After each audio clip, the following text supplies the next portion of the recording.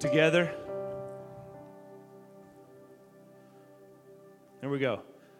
Lord, today by faith we declare that we are walking in the manifestation season. As your faithful remnant, we will house your very presence. We are the righteousness of God in Christ Jesus, and He has delivered us from all of our troubles and fears.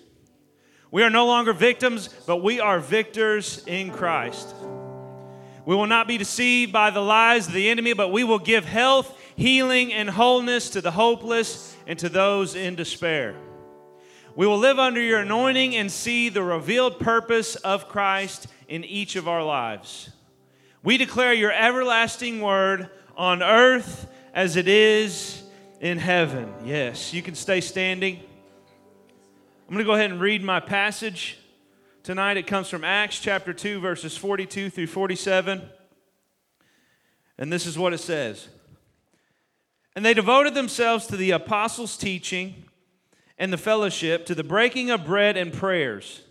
And all came upon every soul, and many wonders and signs were being done through the apostles. And all who believed were together and had all things in common. And they were selling their possessions and belongings and distributing the proceeds to all as any had need. And day by day, attending the temple together and breaking bread in their homes, they received their food with glad and generous hearts, praising God and having favor with all people. And the Lord added to their number day by day those who were being saved. I'm going to pray over this sermon. Would you pray for me, Lord? We praise you. And we praise your Holy Spirit. We praise your presence. We thank you that you're in this house. And I just ask, Lord, that you would speak to us for these next few moments through me, Lord, your servant. I pray you would take over, Lord, me, the vehicle, Lord, to declare and to proclaim your word. Let it go out. Let it go forth. And let this be something we take hold of and put inside of us and put into practice. I rebuke distraction. I rebuke deceit. And I pray truth would come, Lord, from your word tonight, and that your will would be done on earth as it is in heaven, in Jesus' name. Amen. You can be seated.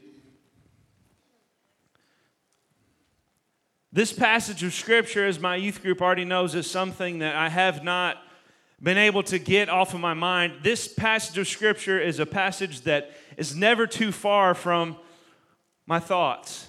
And it's been that way for, I would have to say, years. It's something that I've looked at, I've thought about, I've prayed about, I've studied. It is something I have not been able to shake.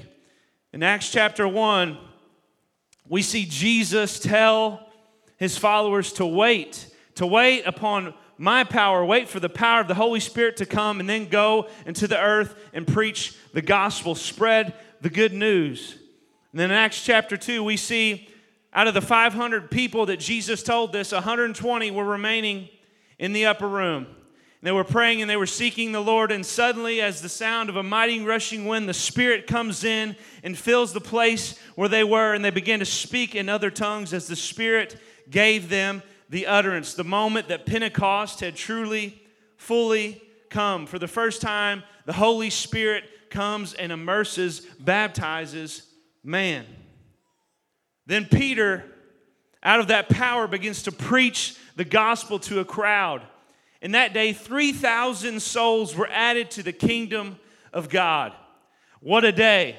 What an awesome day. What a glorious day. These moments recorded by the author Luke in Acts mark the very beginning of the church of Jesus Christ. And we wouldn't be here if it wasn't for those moments. We wouldn't be here if it wasn't for those people. We wouldn't be here if those people hadn't taken Jesus at his word. We would not be here if they had not took him literally and actually took the good news to the ends of the earth. If it was not for them, if it was not for these moments that took place, we would not be here.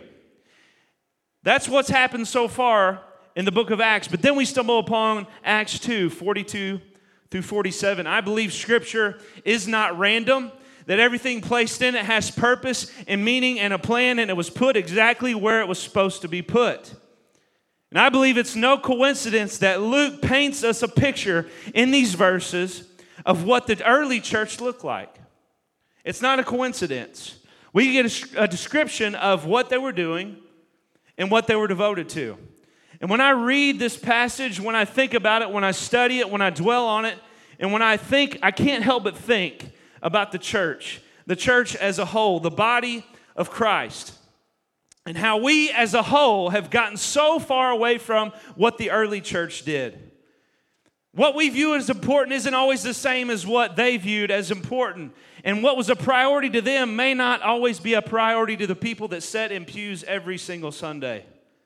I fully believe if you were to look at all these things and break these things down, everything mentioned in this passage of Scripture, these things going on 2,000 years ago, they are not outdated. These things are not outdated. They weren't for times past and gone by. These things that are mentioned here in Acts 2, 42 through 47 are things that we should be focusing on, be devoted to here in the church today. Church was never meant to be something you come to once or twice a week. It was never meant to be about you. It was never meant to be about the style of worship or the songs we sing. It was never meant to be about how cool the building was or how great a fashion sense our pastor has. Pastor Miller has the best fashion sense. Amen. That's what brought me here. I love you, Pastor. Oh, brother. Anyway, I got him. He's going to be coming for me. Anyway, I could go on, but to be honest, when I read this passage, I'm convicted.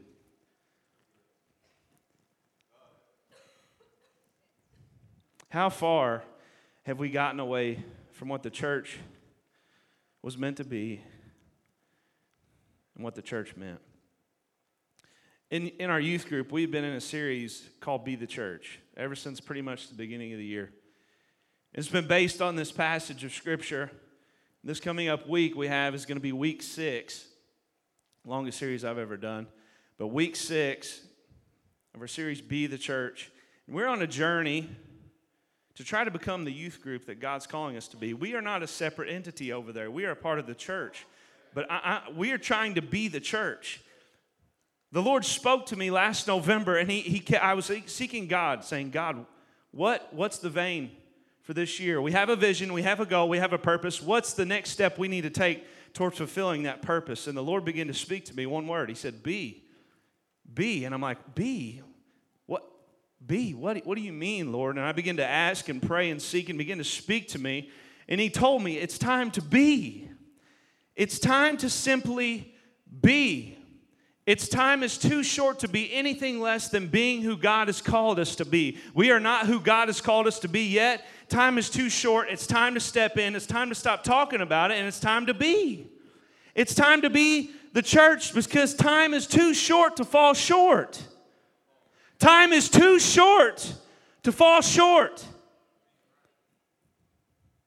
There's no possible way I could preach this passage of Scripture to you tonight in its entirety. No way, no how. But I just want to focus on one thing from this passage, one topic, one thing that the early church was devoted to. And that thing is fellowship. Fellowship. Biblical fellowship. No coincidence. It was the second thing mentioned in this passage. Would you put Acts 2:42 back up for me, Josh? You're the man. They devoted themselves to the apostles' teaching, the word of God, and the fellowship, to the breaking of bread and the prayers. Go, keep it at 42, man. Josh is used to putting up with me. I love you, Josh. The word, communion, prayer, fellowship. The early church was devoted to fellowship. And when you read verses 44 through 47, we get just a small glimpse of what their fellowship was, what it consisted of, and what it looked like.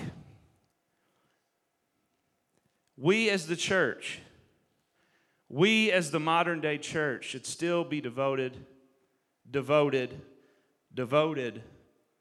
fellowship. What is fellowship? If you were to look in the dictionary, this is what the dictionary says fellowship is. Friendly association, especially with people who share one's interests. Other words, friendship, companionship, camaraderie. But the fellowship the early church experienced among one another was on a whole other level than the fellowship that many people within the church and outside of the church experience with one another. This was on another level. The fellowship among the early church was something so much deeper, something so much more substantial than the fellowship that many experience today. So tonight, I want to talk to you about what biblical fellowship looks like, what it is, and why it's so important. So let's just cut to the chase. My first main point tonight is this: Jesus Christ was and is our common thread. Jesus Christ was and is our common thread. Fellowship is formed through common interest at its base. We, the church, are brought together. We have fellowship with one another because of Jesus Christ.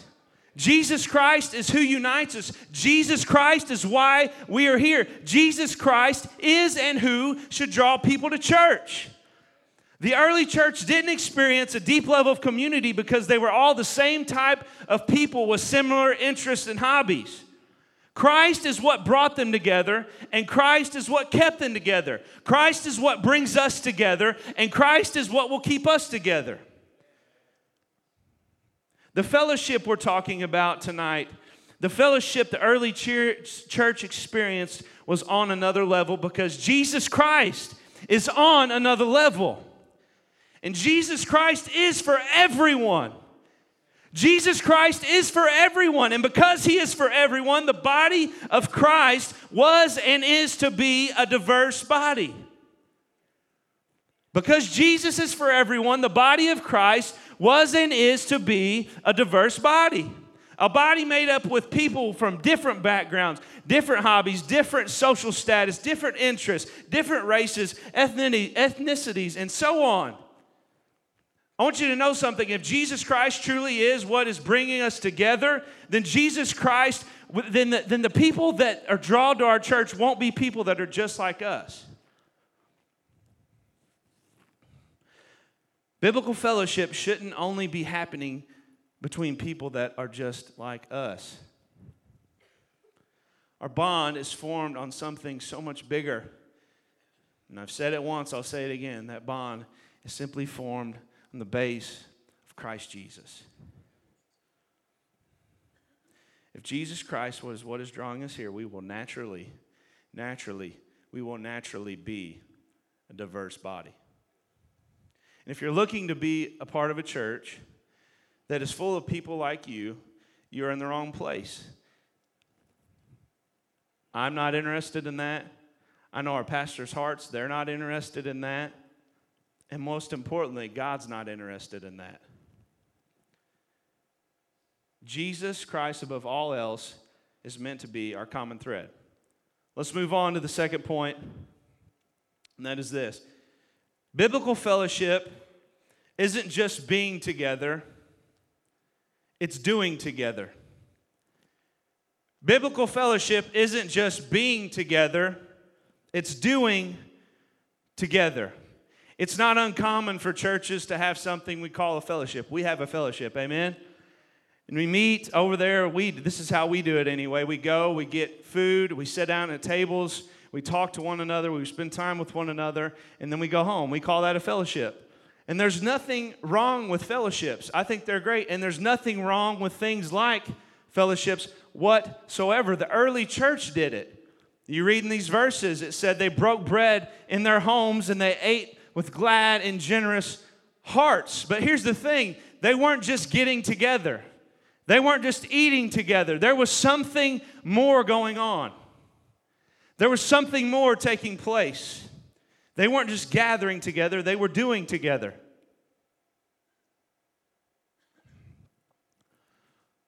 They were growing in their relationship with Jesus Christ alongside one another.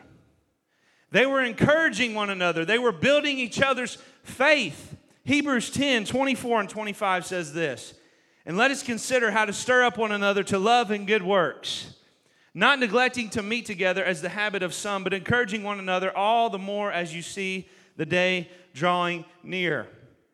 Let us consider how to stir up one another to love and good works. We need to be stirring each other up to love and good works. We're not just to having a good time. We're stirring each other up. We're building each other up. We're pushing each other on. We're spurring each other on. We're challenging each other to grow in our faith and grow in our relationship with Jesus Christ. It's not enough just to hang out with your fellow believers. You need to be doing together. You need to be growing together. Not only will you be helping each other, but you're going to be, if true biblical fellowship, when that's taking place, you're doing, and when you're doing, what we're doing, you're building the kingdom of God together. We are to build the kingdom of God together. You read about these people in Acts, they were on mission. Verse 47, and those who were being saved were added to day by day. They were building the kingdom of God because they took what Jesus said literally. They took the Great Commission in Matthew 28 literally. In Acts 1:8 it says, "But you will receive power when the Holy Spirit has come upon you, and you'll be my witnesses in Jerusalem and Judea and Samaria and to the end of the earth." They were all on the same mission. They had the same goal.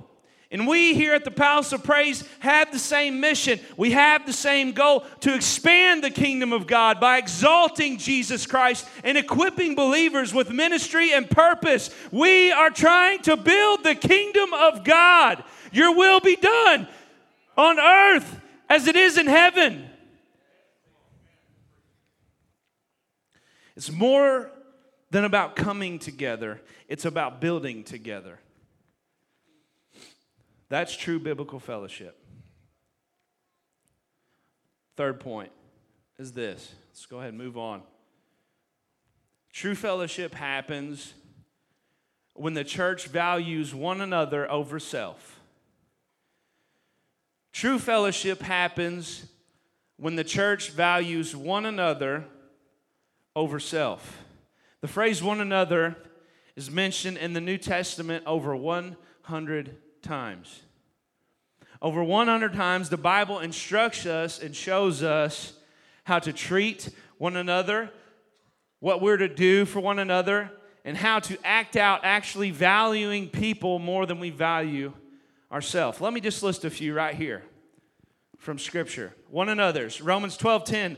Honor one another. Romans 12:16, 1 Peter 3:8 and 9. Live in harmony with one another. Romans 15:7, welcome one another. Galatians 5:13, serve one another. Galatians 6:2, bear one another's burdens. Ephesians 4:32, be kind and compassionate to one another. Colossians 3:16, admonish and warn one another. 1 Thessalonians 5:11 and Hebrews 3:13 says, encourage one another. Hebrews 10:24 says, spur one another to love and good deeds. 1 Peter 4:9 says to offer hospitality to one another. 1 Peter 1:22, 1 John 3:11, 1 John 3:23, 4:7, 4:11 through 12 says, love one another.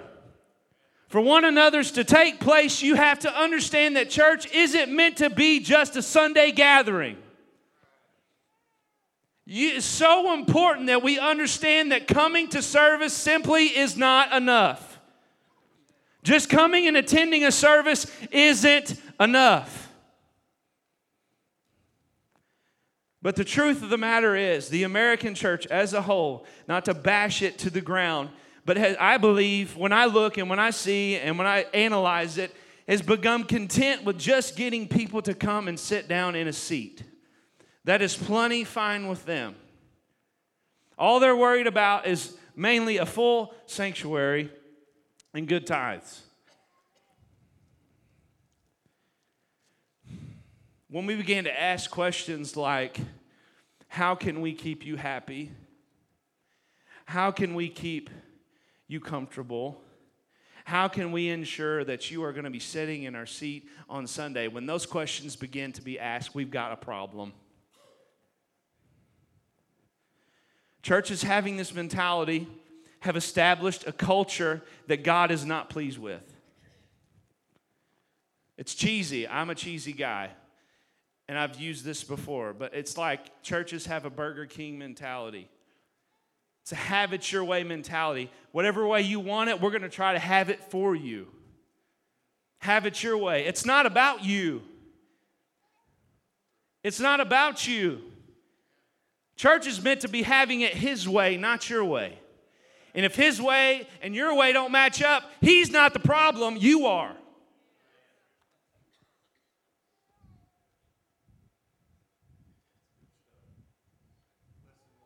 Church is about one another over self. I love what Andy Stanley says, and I'm not here to exalt Andy Stanley. I just love this quote. It says this: when everyone is sitting in rows, you can't do one another's. When everyone is sitting in rows, you can't do one another's. Genuine biblical fellowship can only take place when people value one another over self. Fourth point. Let's go ahead and move on. You're like, he's got 4 points. Oh, I got one more, so just calm down. Biblical fellowship is on another level because of the supernatural love we're to have for one another. Biblical fellowship is supposed to be on another level because of the supernatural love we're to have for one another. John 13, 34 and 35, some of my favorite 2 verses in Scripture. A new commandment I give you, that you love one another. Just as I have loved you, you are to also love one another. By this, all people will know you are my disciples if you have love for one another. Churches are known for a lot of things. Churches may be known because the pastor's a great preacher. Churches might be known for their worship or their atmosphere or their building or being current and being relevant. But how many churches do you know are known for their love they have for one another?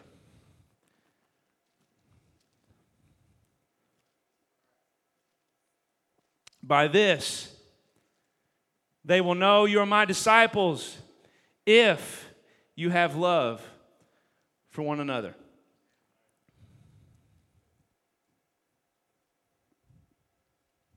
It's an unnatural type of love. It's love on another level because that's God's love for us. Love that can't be earned. Love that can't be removed. Love that is unconditional, uncircumstantial, agape love. 1 Corinthians 13, agape love. And 1 Corinthians 13 is not about weddings. It's not about marriage. It's about the love that the church is supposed to have for one another. So, what does that look like practically? Because we can sit here and we can say we need to love one another. What does that look like? I just want to give you 3 quick things that you'll see happening and taking place if a church has supernatural love for one another. 3 things. First thing, you'll see brothers and sisters in Christ willingly sacrificing their resources and time for one another. You will see brothers and sisters in Christ willingly sacrificing their resources and time for one another. Acts 2, 44 and 45. Sacrificing their resources for one another, selling their property and giving it to the needy. Acts 4, 32 through 37. Same thing happening, same thing taking place, and there was no one pushing them to do it. This was not a commandment to sell your property, all your property, and give it to the poor. That's not a commandment. This was above tithe. This was just something that people were doing out of their love for one another. And the thing I love, the thing I don't see happening here is that people weren't doing it wanting a standing ovation, saying, "Oh, you're such a good person. Good job." They weren't doing it for pat on the backs. "Good job, old boy." And they weren't writing IOUs. They were doing this expecting nothing in return, willingly giving their resources for one another, for no other reason than love. How beautiful is that? What a beautiful picture of biblical fellowship. They weren't just giving their resources, they were giving their time. These people were spending time together. They were devoting themselves to God and to one another, simply out of their love for one another. This kind of love is uncommon in the world, but it should be common in the church. Second thing you'll see happening. I just want you to know, this convicts me.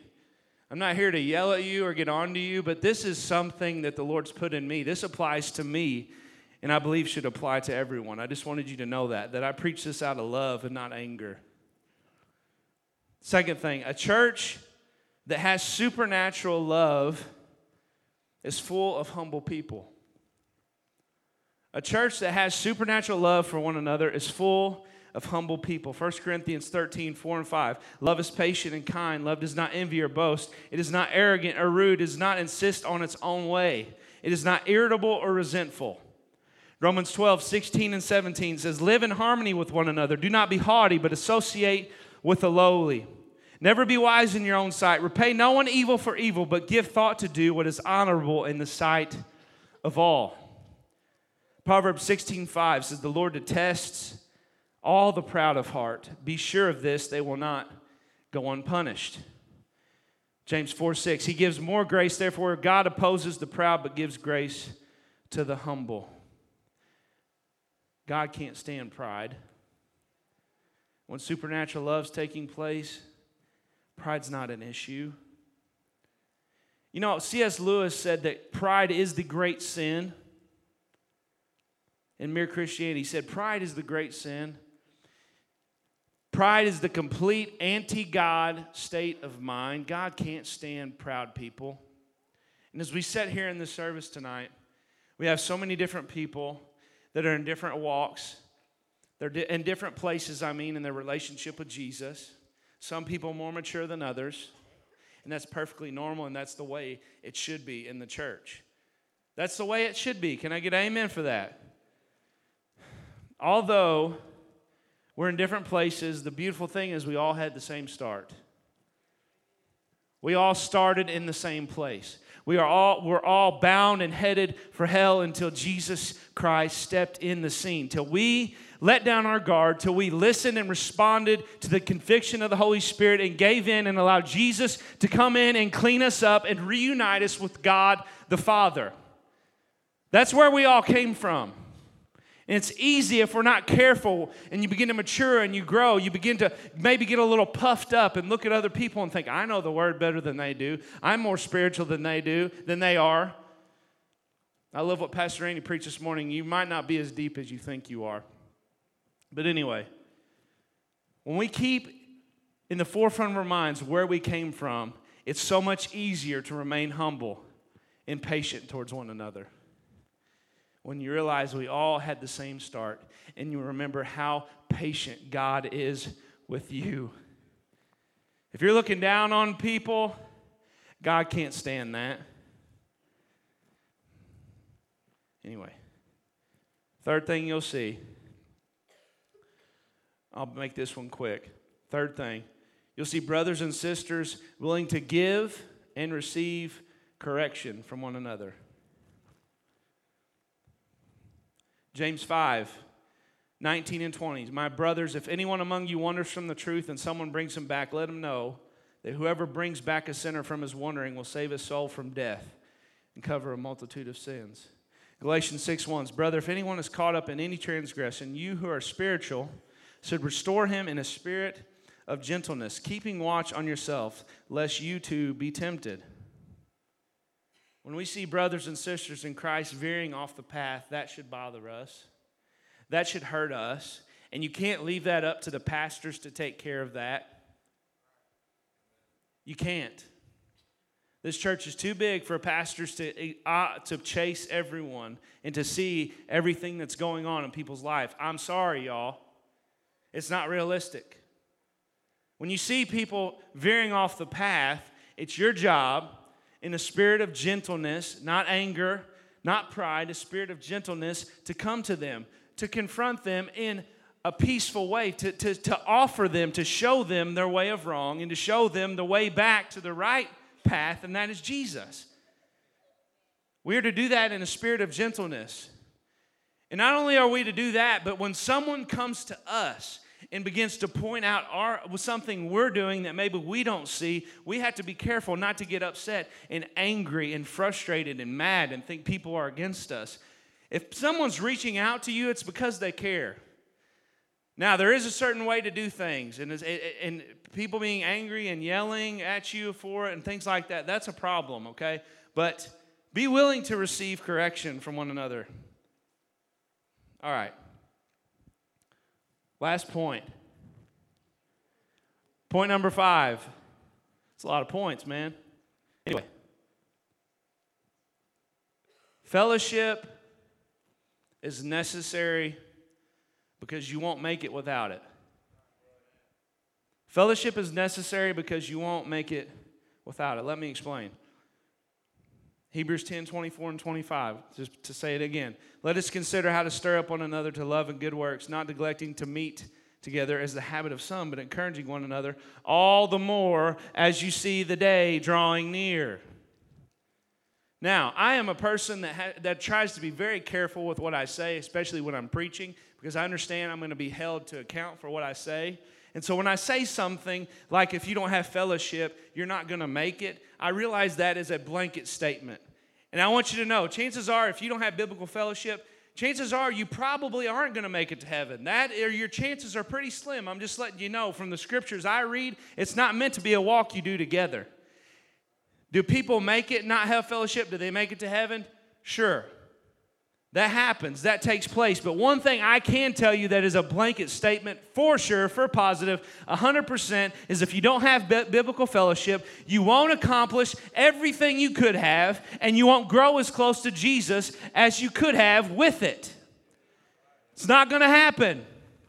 If you're not following Jesus alongside someone, you're doing it wrong. You're doing it wrong. It's getting harder and harder to follow Jesus. It's getting harder and harder to follow Jesus. One way. We're pursuing a holy God. We're pursuing righteousness. And the world's going the opposite way. The world doesn't care about holy living. Maybe they care about a few morals, maybe. But as a whole, the world does not care about holy living. And they don't have the same goals and the same purpose that we do. We butt heads. We clash. Dark and light don't mix.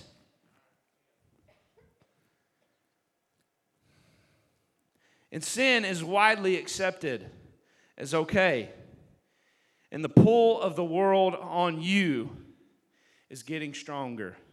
My goodness, what pastor's been preaching. If that is not waking you people up, I don't know what will. If that is not shaking people, I don't know what will. The world is pulling at us hard. As followers of Jesus, we need one another more than we ever have. Even more as you see the day drawing near. Sundays aren't enough. If you bring your kid to youth group and you think 1 hour is enough, nope, it's not enough. Doesn't work that way. We need each other every day. Every day. We need to be accessible to one another every day. Would you